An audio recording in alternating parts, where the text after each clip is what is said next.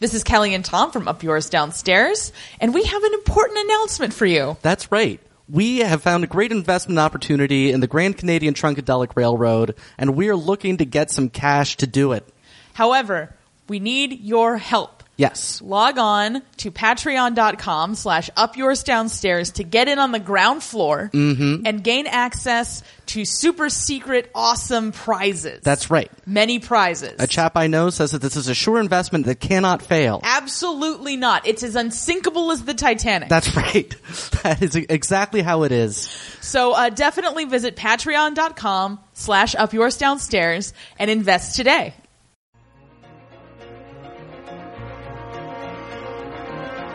Prostitution, gambling, an open bar.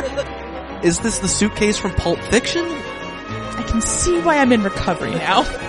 This is the most respectable thing I've ever done. Welcome to the Palm Court, a Mr. Selfridge podcast. I'm Kelly Anakin. And I'm Tom Schneider. And boy howdy, do we have good news for you. Yes. This episode was a lot easier to stomach than the previous episode. Yes, it was. And given that we are recording these episodes on the same day... What a relief. Yeah, it is fortunate for everyone concerned. Yeah, because if this one had been worse, I feel like this would have just been 45 minutes of dead air.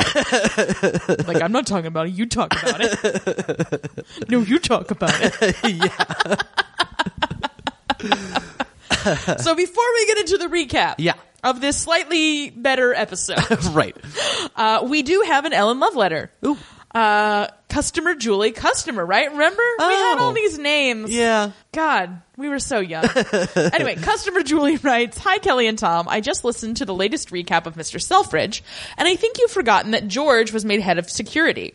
He got mad at Fat Thomas and walked out and was acting as the Manny for Shame Baby.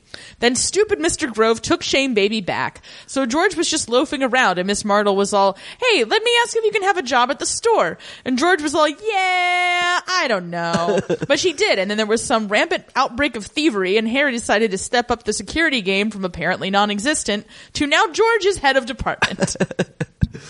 I found you guys when I was searching for a Downton Abbey podcast. I had never seen an episode, but I bought the whole series on DVD over the summer on the guess that I would like it, as it seemed right up my alley. I loved it, and after watching it through once, then immediately doing a rewatch, I decided I needed more discussion about it. So I checked the different podcasts on Bald Move. I listened to Jim and Aaron for Game of Thrones, and I know they cover a lot of shows, so I looked, and there you were. At first, I was like, hey, this isn't Jim and Aaron. Who are these Kelly and Tom people? But I gave it a go, even though I always felt a little left out because those were all recorded back when the show was actually airing, and I was so late to the party. The dream I never knew I had of being cousin of the week could never be realized. I did start watching Mr. Selfridge because of you guys, and I'm planning my next series to be Peaky Blinders. Actually, I'm tending to choose my new shows based on what is covered in Bald Move, because I believe you all would only choose to cover good shows. While I don't always agree with your take on things, I do appreciate differing opinions, and I think you guys are hilarious. Keep up the great work, and I'm glad to finally be listening in real time, as it were. With best regards, cousin, customer, / soon to be whatever the name is for people on Peaky Blinders, Julie. P.S. I've also picked up on a few sly Big Lebowski references. Kelly recently said something about someone being able to get a tow, which sent me into gales of laughter, and then saying aloud to myself in my car, "There are ways, dude. You don't want to know. Hell, I can get you a tow by 3 o'clock with nail polish. Fucking amateurs." Which may explain why I like you guys so much. All right. Well, thank you very much. Yeah. So as far as I'm concerned, you are customer of the week. Yes, I agree. So congratulations. You are the first customer of the week. Yeah. I think so. I mean, who knows what we might have done. We're very organized and responsible. As customer Julie just pointed out. I'd also like to say I was at a karaoke birthday party last night, and one particular gentleman, every time he came up, always sang a different Eagles song. And I kept wanting to be like, man, I just hate the fucking Eagles. And nobody would get it. Yeah. That's unfortunate. Not in that crowd, but that's okay. Yeah, and I forgot that love letter existed in the previous episode because we'd already remembered that George was head of security. Yeah, but she had so much more. Oh yeah, I forgot about when Miss Martle was running that hostel for survivors of the war, and she boned down with Florian. Yeah. Oh my man, God. Florian. How could we forget Florian? Oh, Florian. Oh. What happened to him? I don't know. Did he just go somewhere? I feel. Did he lose his hands? don't know. I feel like maybe he died between seasons. Was that Oz where they cut off the hands of that violinist or something? Or like he was a cellist? Dude, that show was crazy. That show was crazy. And yet it still had a better track record as far as race relations go than this show. That is true. Yeah. Yikes. Yeah. But yeah, no, and that just took me back too to like, remember when it was those like old ladies that were running the shoplifting ring or something? Like, remember that? Oh my God. Yeah. Yes. And that one lady got sacked for sewing things into her clothes. Yeah. We've really been through it. We've been through the Selfridge Ringer. And we've got 3 episodes still to go through. Mm-hmm. So let's start with Series 4, Episode 8. We're so close. We are so close. We're so very close. We really are. The end is in sight. So we start in Crap Club. Harry and Jimmy Dillon are hanging out, and Tweedle greets them respectfully. One of the 2 Tweedles. I don't think that's a Tweedle. Oh, it wasn't? I think that was just like the concierge or whoever, wipes your butt for you at one of these clubs. Because they order coffee. I can't imagine a Tweedle would have gotten them coffee. Oh, well, okay. Yeah. Yeah. A Tweedle would never have, no. Right. I think their dealings with the Tweedles are now at an end. Well, here's hoping. In any case, some upper-class twit is comfortable with Jimmy Dillon's presence at the club now, and he's like, hey, that's cool. And so Harry has this conversation about how, he also faced discrimination and whatever, and he's also used to having risked all his money on some crazy scheme. But don't worry, fortune favors the brave. Statistically, I do not think that holds up. Statistically, I think fortune favors the people who, invest in very low-risk mutual funds and, flee the country when things get too hot. Right. Harry asks Lady May to come to the announcement for the murder or whatever. Okay. In the upstairs hall, Grove tells Crabbe that he is retiring. And then they see Jimmy Dillon with his accountants. And he's like, oh, those accountants are all so young. And they're like, oh, we were young once. And that's a conversation that they have. Yeah, sure is. Jimmy Dillon says that his accountants have checked everything on at Whiteley's and everything's fine. And so they can get the contract signed tomorrow. And, it's like, oh, should we beam her through? And Harry's like, no, I want to do it. And he kind of cuts Nunu Gordon off, and Nunu Gordon's just... I don't think it was even... I think it was another accountant. Yeah, I think you're right. There was another accountant who was like, by the way, there's all these outstanding... And, both Jimmy Dillon and Mr. Selfridge are like, yeah. Right. They're like, no, we want to be in trouble. Right. We don't want to do our due diligence at all. Right. When we have no liquid funds left. Listen, I know we're spending all our money, but for God's sake, don't tell us what we're buying. I don't understand why this is happening.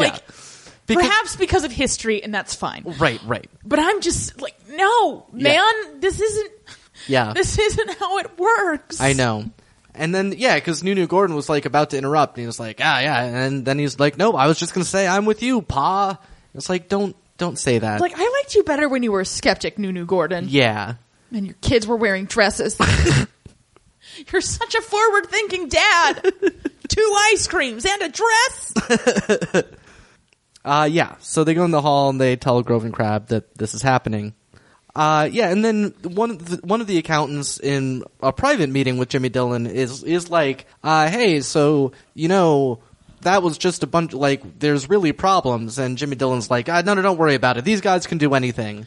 And it's like, but, listen, Jimmy, I don't know why you're listening to your mom, but I think you need to stop doing that because I don't think she's giving you good advice. Right. I mean, given that she'd been entirely out of your life until, a week ago, apparently. When you killed someone. Right. This is not a good influence for you. Yeah.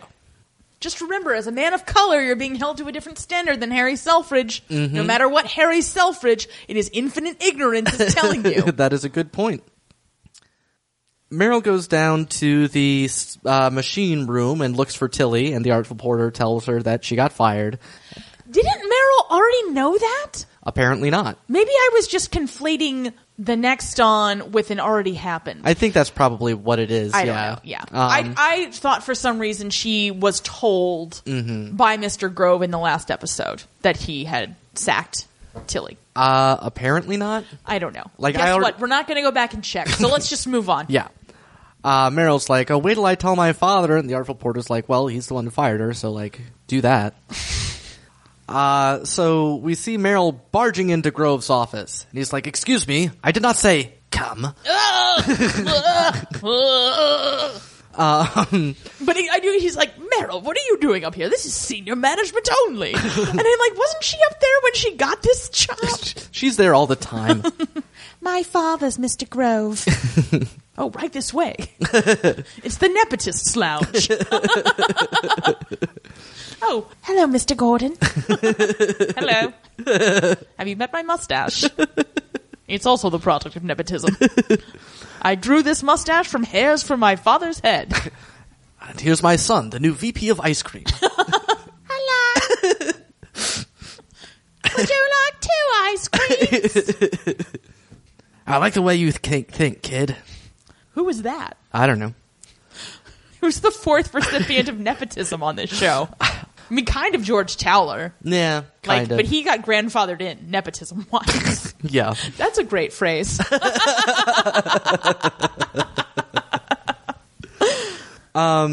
Yeah, so we learned that Tilly's behavior has been reported as, quote, inappropriate and, quote, scandalous. So, I mean, I'm thinking that, like, her supervisor, like, made passes at her That's what I had thought, that yeah. it was a sexual harassment situation. I agreed with you. Yeah. And continue to agree with you until I am told otherwise by spoilers.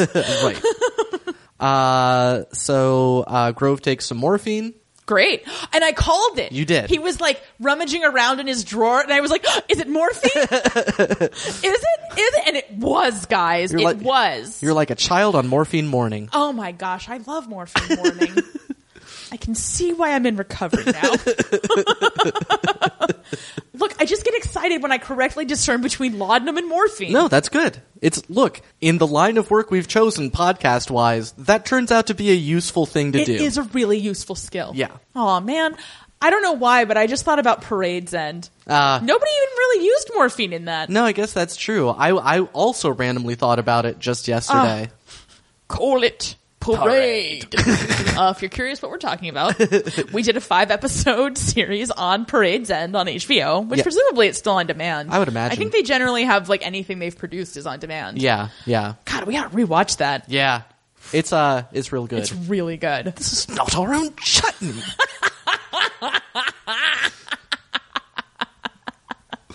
Oh, I do often think about, Celia pulling the strings of the shower bath. Yeah. I mean, although she was on drugs, that would explain a lot about her. That is true. Mm-hmm. Yeah.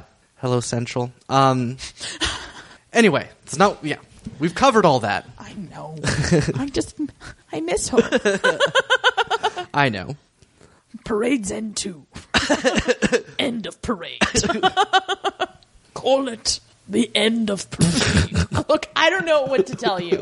I saw Doctor Strange. I was thinking about Benedict Cumberbatch. Yeah.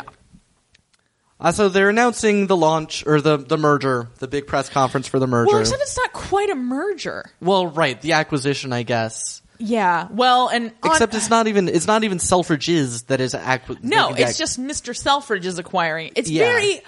I think if you were to try to sum up this season of Mr. Selfridge, it's everybody commits fraud and everybody dies. Yeah. Just every person, every episode of this show has just been people doing wildly unethical and in many cases what appear like they ought to be illegal things. Yeah. Yeah. Okay, I'm getting ahead of myself on this episode, but and just every episode is like another ill-advised press conference. Yeah. Like, should you even be having a press conference if you don't have a press agent? Right. Are you planning to replace that position ever? No. Mercury. But yeah, it's two great dynasties joining forces. He asks if he'll be renaming Whiteley's, and Harry says there's only one Selfridge's. And I'm like, that's only because there were a bunch of Selfridge's and then you sold most of them because of your gambling debts. So no, and I'm like, I don't know.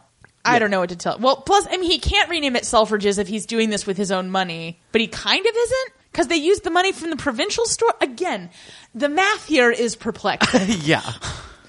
And Jimmy Dillon promises that Whiteley's will have business and more, which is... So prostitution, gambling, an open bar, bare knuckle boxing, and floozies. Floozies as far as the eye can see. Floozies apartment, 3rd floor. Hello, my floozy's worn out. I don't know why I'm clairvoyant, but I am. Oh, yes, our floozies are dry clean only, I'm afraid.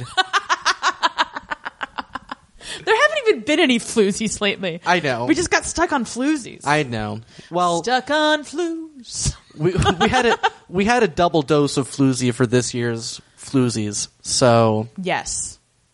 Yeah. Wait. The Dolly sisters. Oh. Yeah. Okay. Sorry, So I was like, were there floozies on Peaky Blinders? There was just that one Russian broad. Yeah. She was great. She was great. We can't get into that. So JD is talking with his mother, who's a character on the show now, it would seem. And that reporter starts pressing him about whether or not he killed Fat Thomas, and Jimmy Dillon gets not at all suspiciously defensive. Yeah, he doesn't seem like a guilty person at all. Right. Yeah, his mother says he's talking himself to the gallows. Which, Yeah. this is the first point on which his mother and I agree. Yeah. In some boardroom or somewhere, Crab, sort of stealthily starts looking at some papers, and Grove says that they're confidential, and Crab's like, oh, you got me, and then he, steals some of them. Also, if they're so confidential, why are they just lying around places? Right. In this, in this business entity, right, which apparently doesn't have anything to do with the other business entity, but which nonetheless funds from this business entity were used to purchase this other business entity? Right. This didn't even, occur to me, while we were watching it. Yeah, but it was... Because they're all acting like it's this big conflict of interest for the Selfridges people to work on the Whiteley stuff, even though literally everybody just kicks up their heels and is like, fraud! We love you, fraud! Yeah. Fraudville. Yeah, in case you're wondering why there was a Great Depression, it's people just being like, well, this is a conflict of interest, but I think it's fine. Oh, God. The future. Well, it hasn't happened yet. Well, it's a week later than the last episode that we put up. Maybe now something has happened that is good and positive for the future of us and this country. Could be. Yeah. And yeah, because Grove has also stolen the floor plans for Whiteley's as well. Yeah, because he's chiding Mr. Grove, and then they go to his office. Right. I'm sorry, Mr. Grove is chiding Mr. Crab. They go to Mr. Grove's office, which comically the floor plans for Whiteley's are just sitting there. Yeah. And it's why, dude? You might as well have taped up arrows pointing to the... Right, and it's was this supposed to be funny, and on what level? Because it wasn't funny. Yeah. Yeah. Okay, look, I can't. Let's move on. Meryl knocks on Tilly's door. This went so bad. We also just jumped from the frying pan into the fire here. Yeah. In terms of me being outraged. Yeah. But let us continue. Yeah. Tilly says, stay there, and so Meryl just sort of walks in. So, literally in every instance that we have seen of Tilly setting a boundary with Meryl, Meryl doesn't think that the rules apply to her. Yeah. And, yeah. Yeah, it's so pervasive that it would be fine if that was the point they were making. Yeah. They really are really just showing us a great example of white privilege. But they don't think that's what they're doing. No, they think they're telling a story about a black person. Right. But actually, the story is about all of the white people, and the black person is just a MacGuffin for white people everywhere to feel better about themselves, when in fact they have not done anything. Yeah. It's really... Well, anyway, so Meryl gets in there, and the reveal is that Tilly has a baby. Right. And we're like, okay. And I'm like, is it her old boss's baby? What is going on here? Right. Why was it this? I mean... Yeah. And it was just, an out-of-wedlock baby. Right. But I'm just even just like as a character for Tilly, I'm like, why is this the story you're telling us? Yeah. Because I thought she was being set up to be like a protege for Lady May. Mm-hmm. Yeah. You know, who would eventually wind up like running this department. Right. And that's like an interesting, you know, empowering story, I guess. Yeah, it could be. And it could still go that way, but Right. it's just like, why? Well, and also, so it becomes clear that all it is that she had this wedlock baby. So then it's like, why is she saying not to trust, that you can't believe a word her old supervisor says? Oh, yeah, that's a good point. Yeah. I feel so strongly in this season in particular, they're just putting these scenes in there, like, just to have them. Yeah. I don't even know how to explain what I mean, but it's just like they're marking these things off, or like,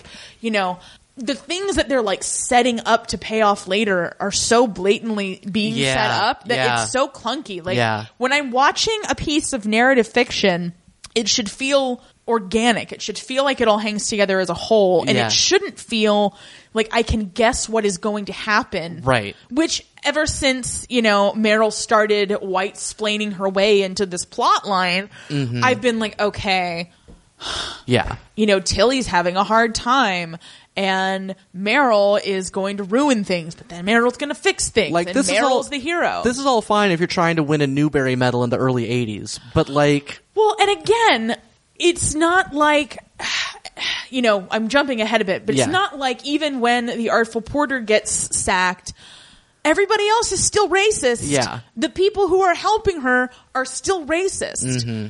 Yeah. It's not, and again, it's like, this is why, you know, people in, you know, what am I trying, like, you know, people who are being discriminated against, you don't want to speak up or say anything. Right. Because in the long run, it doesn't actually help you. Like, if she had gone, like, okay, so let's say she had completely cut Meryl out of the picture and just gone to Mr. Grove and said, hey, I think I'm being treated unfairly because of my race. I mean, first of all, that wasn't a thing in 1928. Right. Like, you know, people didn't, you know, it wasn't like people like bought into, but it's just like, you know, you're not going to get a good reference for doing that.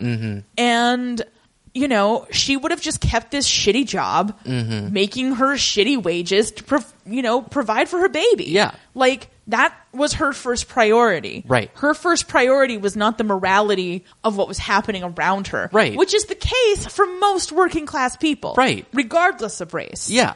Like, and so, you know, this now becomes a story about, you know, these self-righteous people. And I'm not saying that I've never been self-righteous. Sure. But it's like, any of the white people in this scenario would have had to do was nothing. Yeah. And the result would have ultimately been the same.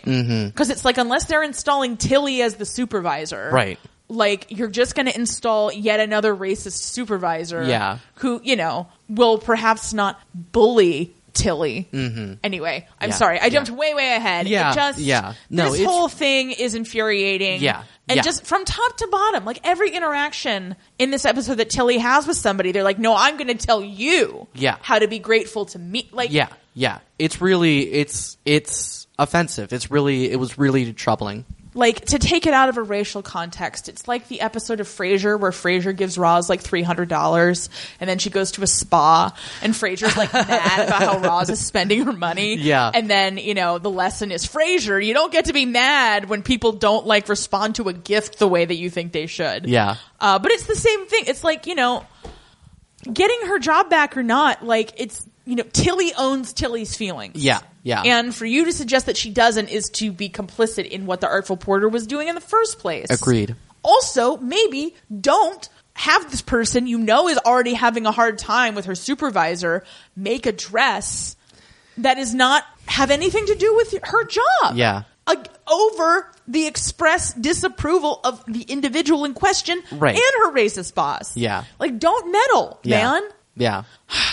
No, I mean, the meddling, like, they're worse than Isabel with the meddling, because at least, like, Isabel's meddling is generally not to make Isabel, I don't know why it feels different. Yeah, no, I mean, it's not that Isabel isn't trying to make herself feel better, but she at least, like, she signed on to, like, causes. You know what I mean? Yeah. Like, not individual well, except for Ethel that time. Yeah. Well, and I think, she's generally more, she at least gives the impression that she is willing to hear feedback that her meddling is ineffective and will try to adjust it accordingly or things like that, you know? Well, and meddling is her whole thing. Yeah. Meddling is not necessarily Meryl's thing. Like, she meddled a little bit with Grove and Martle, but like, you know, Isabel's son died. She has nothing else to do. Yeah. But meddle. Yeah. Anyway. Well, and I mean, Isabel's whole thing, was set prior to all of this. Well, right. And, she's much older than Meryl. Meddling was all, women of a certain age had. Yeah, and she was, especially once she married into a class that had institutionalized meddling and had forms and processes by which to do it. That's the whitest thing you've ever said. On this Downton Abbey podcast? Touche. Anyway, back to the show. Well, that was mostly about the show, but back to a different plot line. So in Harry's office, Crabbe tells Harry that he was snooping around with the papers, and he volunteers to go over to Whiteley's and take a look at the accounts and try to figure things out. Because Harry's like, yeah, I know they were a mess, had to fire the former chief accountant. And this you can't fire people and not rehire some. No, apparently you can. I mean, you can. You can do almost anything. Yeah, and so that's where he's like, oh, well, like the board of directors wouldn't want you to go working for Whiteley's, and he's like, well, I won't tell them if you won't. And again, I'm like, but fraud, right? Or at least a conflict of interest. Sir, if you'd ever hired me an assistant, they could take over some of my duties. Nope. One department, one man. It's the Selfridge way. Mercury poisoning for all. We may have to shut down operations for 2 weeks, but my God, I love sushi. I cannot believe how much mileage we're getting out of his mercury poisoning that happened 5 years ago. Yeah. Look, when we stumble on something, we stick with it. We do. Well, I think it provides our listeners with a sense of security. I mean, Listen, we could promise you customers yes. that we will make fun of Jeremy Pivens. Oh, this show's ending, though, so yeah. I guess, for the next 2 episodes after this. Yeah. So Crabbe goes to Whiteley's, asks for the accounts department, and it's a huge mess.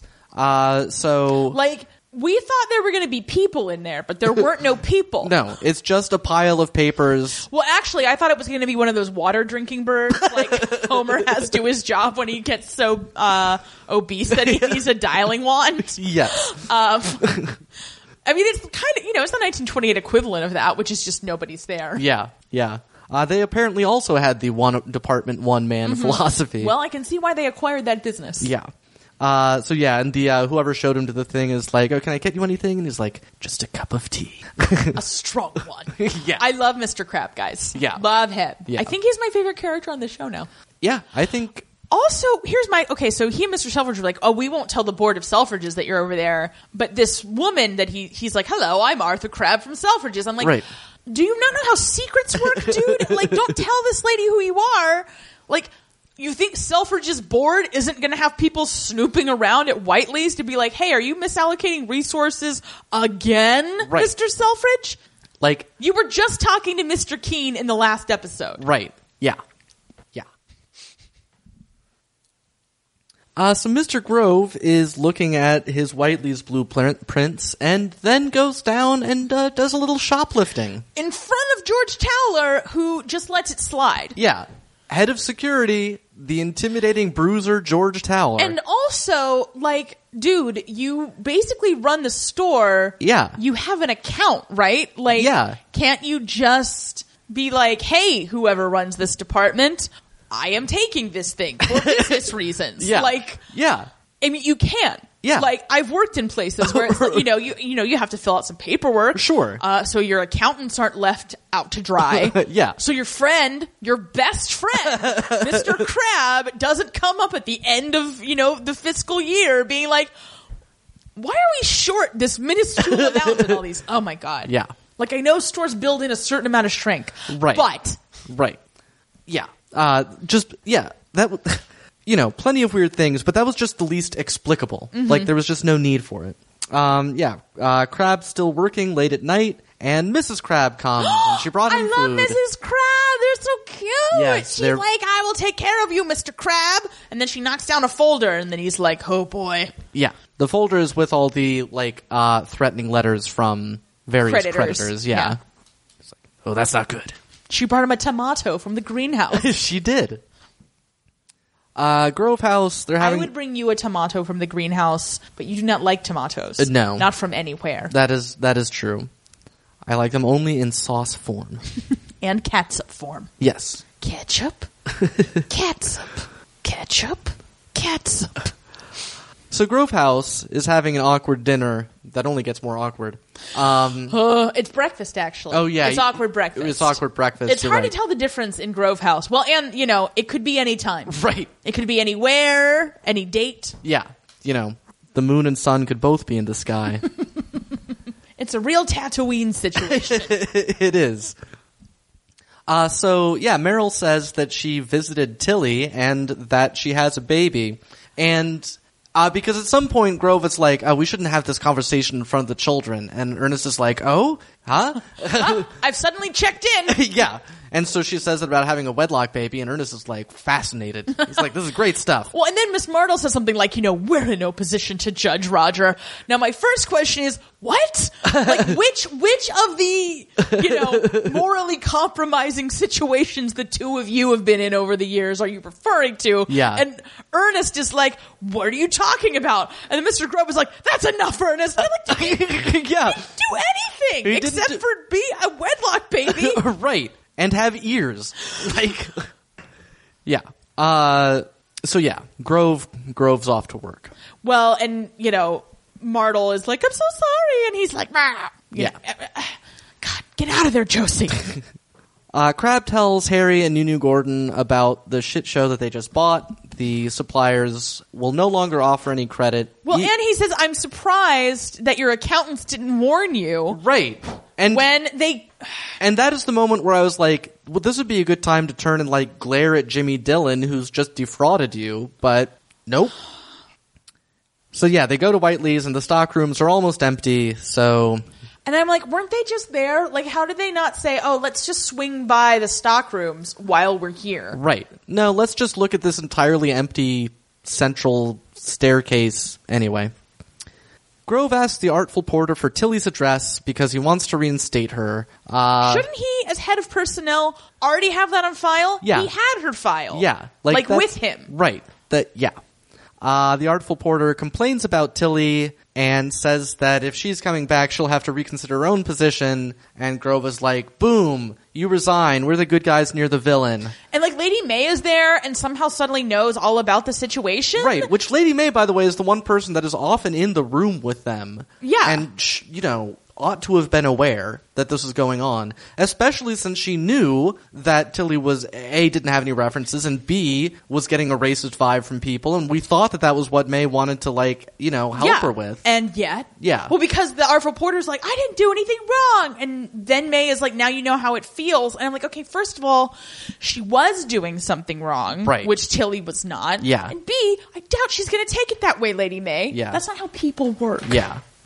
No, and then, the rest of the racists. Yeah. They're like, oh, it was you that was doing it, I wasn't. So they're all cured, is the point. Yes. They're all not going to be racist anymore. Yes, I'm sure that's going to work for the whole time that Tilly continues to work there. Yeah. May volunteers to go tell Tilly because Grove is sick. Yeah, he's lying in a chair and being all like, what? Yeah. He gets on the elevator, looks at his morphine while on the elevator, then exits the elevator, takes some, and falls down. I mean, that's too much morphine. Yeah. Look, pro tip. If you take so much morphine that you fall down, you have taken too much morphine. Also, please don't do morphine. Yeah. I mean, unless you're under the express supervision of a doctor. Yeah. But So follow their instructions, because you could be in trouble.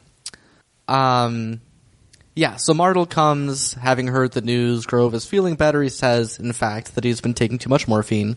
And then, he reveals that he's been planning on a business plan for Whiteley's. And it's like just this, like, and it's like this whole. No, it's this whole weird reveal because Miss Martle goes in the office and looks at it, and I'm thinking it's like some like ravings of a madman, you know, like because she's looking at it Right. with this like bizarre look on her face. They And I'm don't like, show the plan. Is this the suitcase from Pulp Fiction? Like, what? Is it the Holy Grail? Like, Yeah. what is going on here? And then she goes and gets Mr. Selfridge, and he's like, I'm busy running several businesses into the ground. And she's Right. like, oh, but Roger has a plan for one of them. So she brings, it's just like this, you know, floor plan with different departments. And like, Right. nothing about this business, like, Yeah, this is. I don't think Eyeliner knows what a business plan is. Right. This is a floor plan. Yeah. Which would be like an appendix Right. to a business plan. But like any business plan for Whiteley's would have to include where we gonna get stock from. Right. And see, here's the thing. How can Martle just look at this and see its brilliance without knowing what the existing floor plan already looked at? Because Yeah. he's basically suggesting various improvements, and fine, I'm sure they're fine. Mm-hmm. But, like, Martle doesn't know the deal with Whiteley's. She is an unemployed... She doesn't have a job anymore. Nobody knows the deal with Whiteley's. That's like kind of the point of this episode. Right. No, but everybody's like, ooh, ah. And I'm like, well, you know he didn't like take things out of petty cash, so y'all are still fucked. Yeah. Yeah. And so he then says that his wife is insisting that he retire. It was your idea, Yeah. sucker. God, I hate this dude so much. Yeah. But he's like, oh, I can do consulting like 1 or 2 days a week. So, That's not retiring, dude. yeah. Like, you're dying. Yeah. Like, take some time off and kick back, Yeah. But he isn't going to do that. said the workaholic. Yeah. May congratulates Jimmy Dillon on the purchase or whatever, and then asks about the reporter. And asks about that reporter that was like pestering him, and he's very evasive about it. Grove limps to a chair in the garden. Their garden is enormous. Yeah. I'm like, where are you? Like, it's like an acre. Yeah, it's like, because their house isn't that big. I didn't think, and I thought their house was in the city. Yeah. And this does not seem to be a city garden. Well, it does, and there's, I forget whether it was this episode or last one, at some point Martle says something to Meryl about getting into town. Mm-hmm. Yeah, it was the last episode because they Yeah. were talking about eyebrows. Right. But I'm like, okay, where the hell are you guys? Yeah. I also wonder The this. burbs. Yeah, presumably. So Tilly tells May that she is not going back. She'll find something better. And that she doesn't want to go there anyway with everybody judging her. But May... Well, I mean, nobody knows except, who knows what at this point. Right, but I right. mean, strictly speaking, the only people who should know are Meryl and Mr. Grove. Yeah. Although but I mean, Meryl and her big mouth. Yeah. I mean, anyway, they'll be judging her. Yeah, they'll like be judging her regardless. Yeah, But yeah. But May tells her that she was on stage, and so she's seen a lot of things, and it's just like, I was on the stage, so I'm black. Like, Right. Yeah. it's not, I mean, Yeah. well, she says, Tilly's not the first girl that she's known who was left holding a baby. And I'm like, that's not like an exclusive Right. to class thing, right? Like Yeah. plenty of women in all social classes have been left holding a baby. Yeah. Some of them have socially acceptable ways to work around it, but and some of them don't, but Yeah. yeah. So yeah, May says she's leaving the offer open until the next morning, and so we all know what's going to happen. Meryl gets home. Grove is dead! Ding dong, the Grove is dead. Which old Grove? Mr. Grove. Oh my God. The thing we have long hoped for Yes. has finally come to pass. Yeah. Oh my God. Yeah. He's super dead. He's really most sincerely dead. Then all of a sudden, Ernest pops out and starts singing, "We represent the Lollipop Guild." Mr. Selfridge's grandsons are dancing back up in their dresses. Yeah, so and this cuts to then... Yeah, so, Martle tells Meryl that her dad's dead. And it cuts to Crab on the phone. It's like, oh, Crab gets a call. And he's troubled by something, and The sequel to our best-selling children's book, Crab Makes a Call. Yes.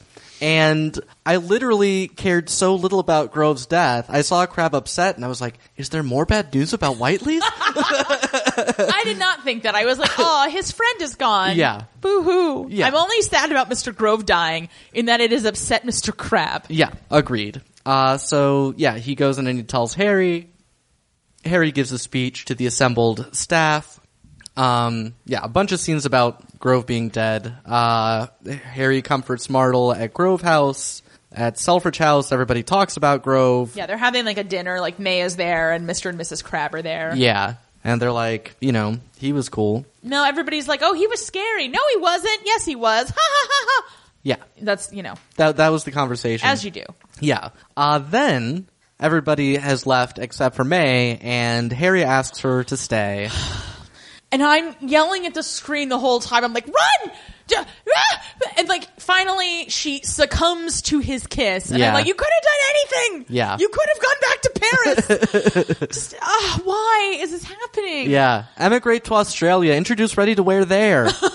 Do anything. Go to New York! Yeah. Team up with Kitty! Yeah. Take Tilly with you! Yeah. My God! Yeah. Grove's funeral. Fun fact, Tilly's there. Oh, was she? Yeah. Okay. Yeah. Well, I mean, he did fire her and then rehire her, so... Right. But, so that was weird. I guess she likes Meryl? I can't imagine anybody really liking Meryl, but... Yeah. But yeah, that's the only thing one can think. Or Harry they just ran out of extras. Yeah. Harry... I mean, clearly, eyeliner's playing fast and loose in general, so... For sure, yeah. So Harry kind of tries to hold May's hand, and she fights him off. And then kind of off to the side, she says that they can't do this. He is her employer, and that is all correct. And he's like, rah, rah, rah. Well, she's like, we both got our reputations. And he's like, yeah, mine's terrible. Yes. I want to drag you down with me. This is the most respectable thing I've ever done. Now, come now. He did, allow the Dark Lord to sire Beatrice upon his late wife. Beatrice welcomed Mr. Grove into the waiting arms of hell. Oh my God. Just the amount of times people in this show say he was a good man. Yeah. Like, if you took a shot every time, you'd have a little tipple.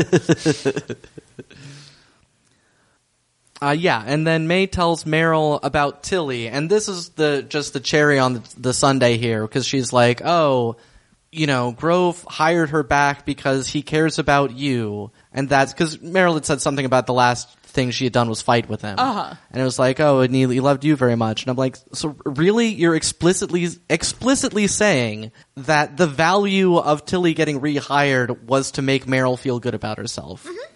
That's... Yes. She was already very wealthy. Right. And also got a job with no references. Yeah. Mm-hmm. Or prior experience, which at least Tilly had prior experience. That's right. But it's Meryl's feelings we should be most concerned about. Yeah. Yeah. So fortunately, any black people that want to work at Selfridges, you're clearly going to be fine, provided you randomly befriend a relative of upper management. Mm-hmm. Yeah. Yeah. Look, I would honestly advise just trying to sneak into the nepotism lounge. Yeah. That's the best you could possibly do. Yeah. Fake Doris did it, and look at her. Mm-hmm. Yeah. Her kids wear dresses. Yeah. Back then, the nepotism lounge was off the Tea Emporium. Yeah. At the wake, George chats with Ernest. He's going to be a dad. Who cares? Outside, a reporter accosts May and says that he had asked Jimmy Dillon about the death and that Jimmy Dillon was very defensive, which is all true. Martle is sad in the garden, and Meryl is there, and she's like, let's support each other. Harry and Crabbe look at Grove's model on his desk, and they're like, oh, we should implement this. Oh, yeah, our other store is out of things to sell. But Harry has a plan. He will take all the stock that's sitting in the warehouses for the provincial stores that they sold, that they were apparently just going to let rot there forever, and he will sell it to Whiteley's. And Nunu Gordon's like, well, as managing director of Selfridges, I have no problem extending you credit. And... Again, we're like, is this legal? Right. Is this okay? Right. And we don't think it is, guys. We don't think it is. We think Mr. Keene will have a thing or two to say. Oh, God, I wish he'd come back. I can't believe how starved I am for a character I give a shit about. So yeah, we see all the new stock being delivered. Hooray. Then we cut to Jimmy Dillon's bizarrely modern apartment. It really looks like it's from the 80s. It does. And when he was at his mom's house in the previous episode, her place looked really bizarrely modern. Yeah. It looks like a current 3-star hotel. Yeah. Like, with the glass doors and, like... Weird, like, deco-inspired chairs. Yeah. And it's very unsettling. Yeah. And, like, the color scheme. Yeah. Yeah. Anyway, May asks Jimmy Dillon why he lied to her and is easily convinced that he was not involved with Fat Thomas's death. Yes, and so this scene was super necessary. Right. And that was the episode. I mean, better than the previous. For sure. By a wide margin. Yeah. But again, the next Dawn, I'm like, okay, like, why? It just feels like they're just showing us the next Dawn and then confirming everything, you know? Right.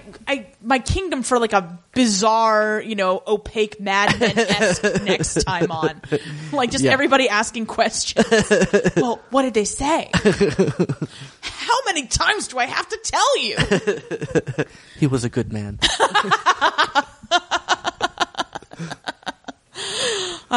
Except Mr. Grove wasn't a good man. I know. He was a very bad person. He was bad. He was an evil person. From the beginning. Oh, God. Yeah. All right. So, 8 episodes down. Remember when Agnes Towler saw him and Miss Martle canoodling in the elevator and like he like vaguely like threatened her and she was like, well, I don't know what you're talking about. I only do that now just to see the look on your face when I do my Agnes Towler impression. Like, you just light up. Yeah, it's great. Like a veritable Christmas tree. Yeah, so we've only got 2 more episodes to go, but before then, we have the important matter of the selfies. And start off, we'll have the Nailin' It Award. We had to give it to Mr. Grove because his floor plan seemed good. Yeah. And everyone liked it. Yeah. And it seemed like the only unequivocal success that anybody experienced this episode. Yeah. So. Yeah. And he's done with this shit now. Yeah. So he's also nailing it in that sense. Next up, we have the stick poke. And that would be May spending the night with Harry. Why? Yeah. Why? I mean, I know they were telegraphing in the last episode, but I was still like, have some goddamn sense, May. Yeah. This whole season has also just been May being like, no, Harry, I don't think X is a good idea. Yeah. And then resignedly giving in. Yeah. No, you can totally see why she is checked out. Yeah. Like, even just, in that scene, like, she, like, kind of rolled her eyes at one point. They gave Lord Loxley more to do. Yeah. Than they gave to her. Yeah. It's awful. Yeah. Yeah. It's quite troubling. Next up, we have the Window-Worthy Award.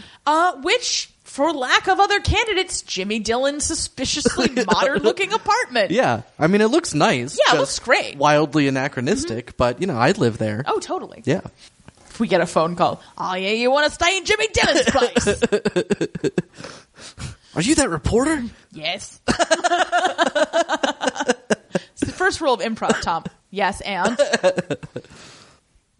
And finally, we have the eyeliner scale of eyeliner. Yes, and that we are giving a pencil. Yes, a step up from the toddler-sized crayon of last week. Yeah. Yeah, you know, just killing Grove alone. Right. We were like, good. Yeah. Like, that's not even a quality thing. That's just like we hate him. Yeah. No, and I guess I'll say this.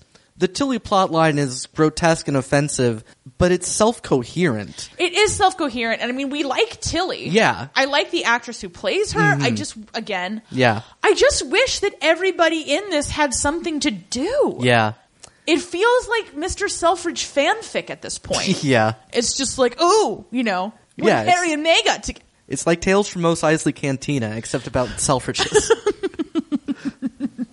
All right, well, we're almost there. Yeah, we're almost there. We're almost there. Yeah. So until next time, tighten your belts.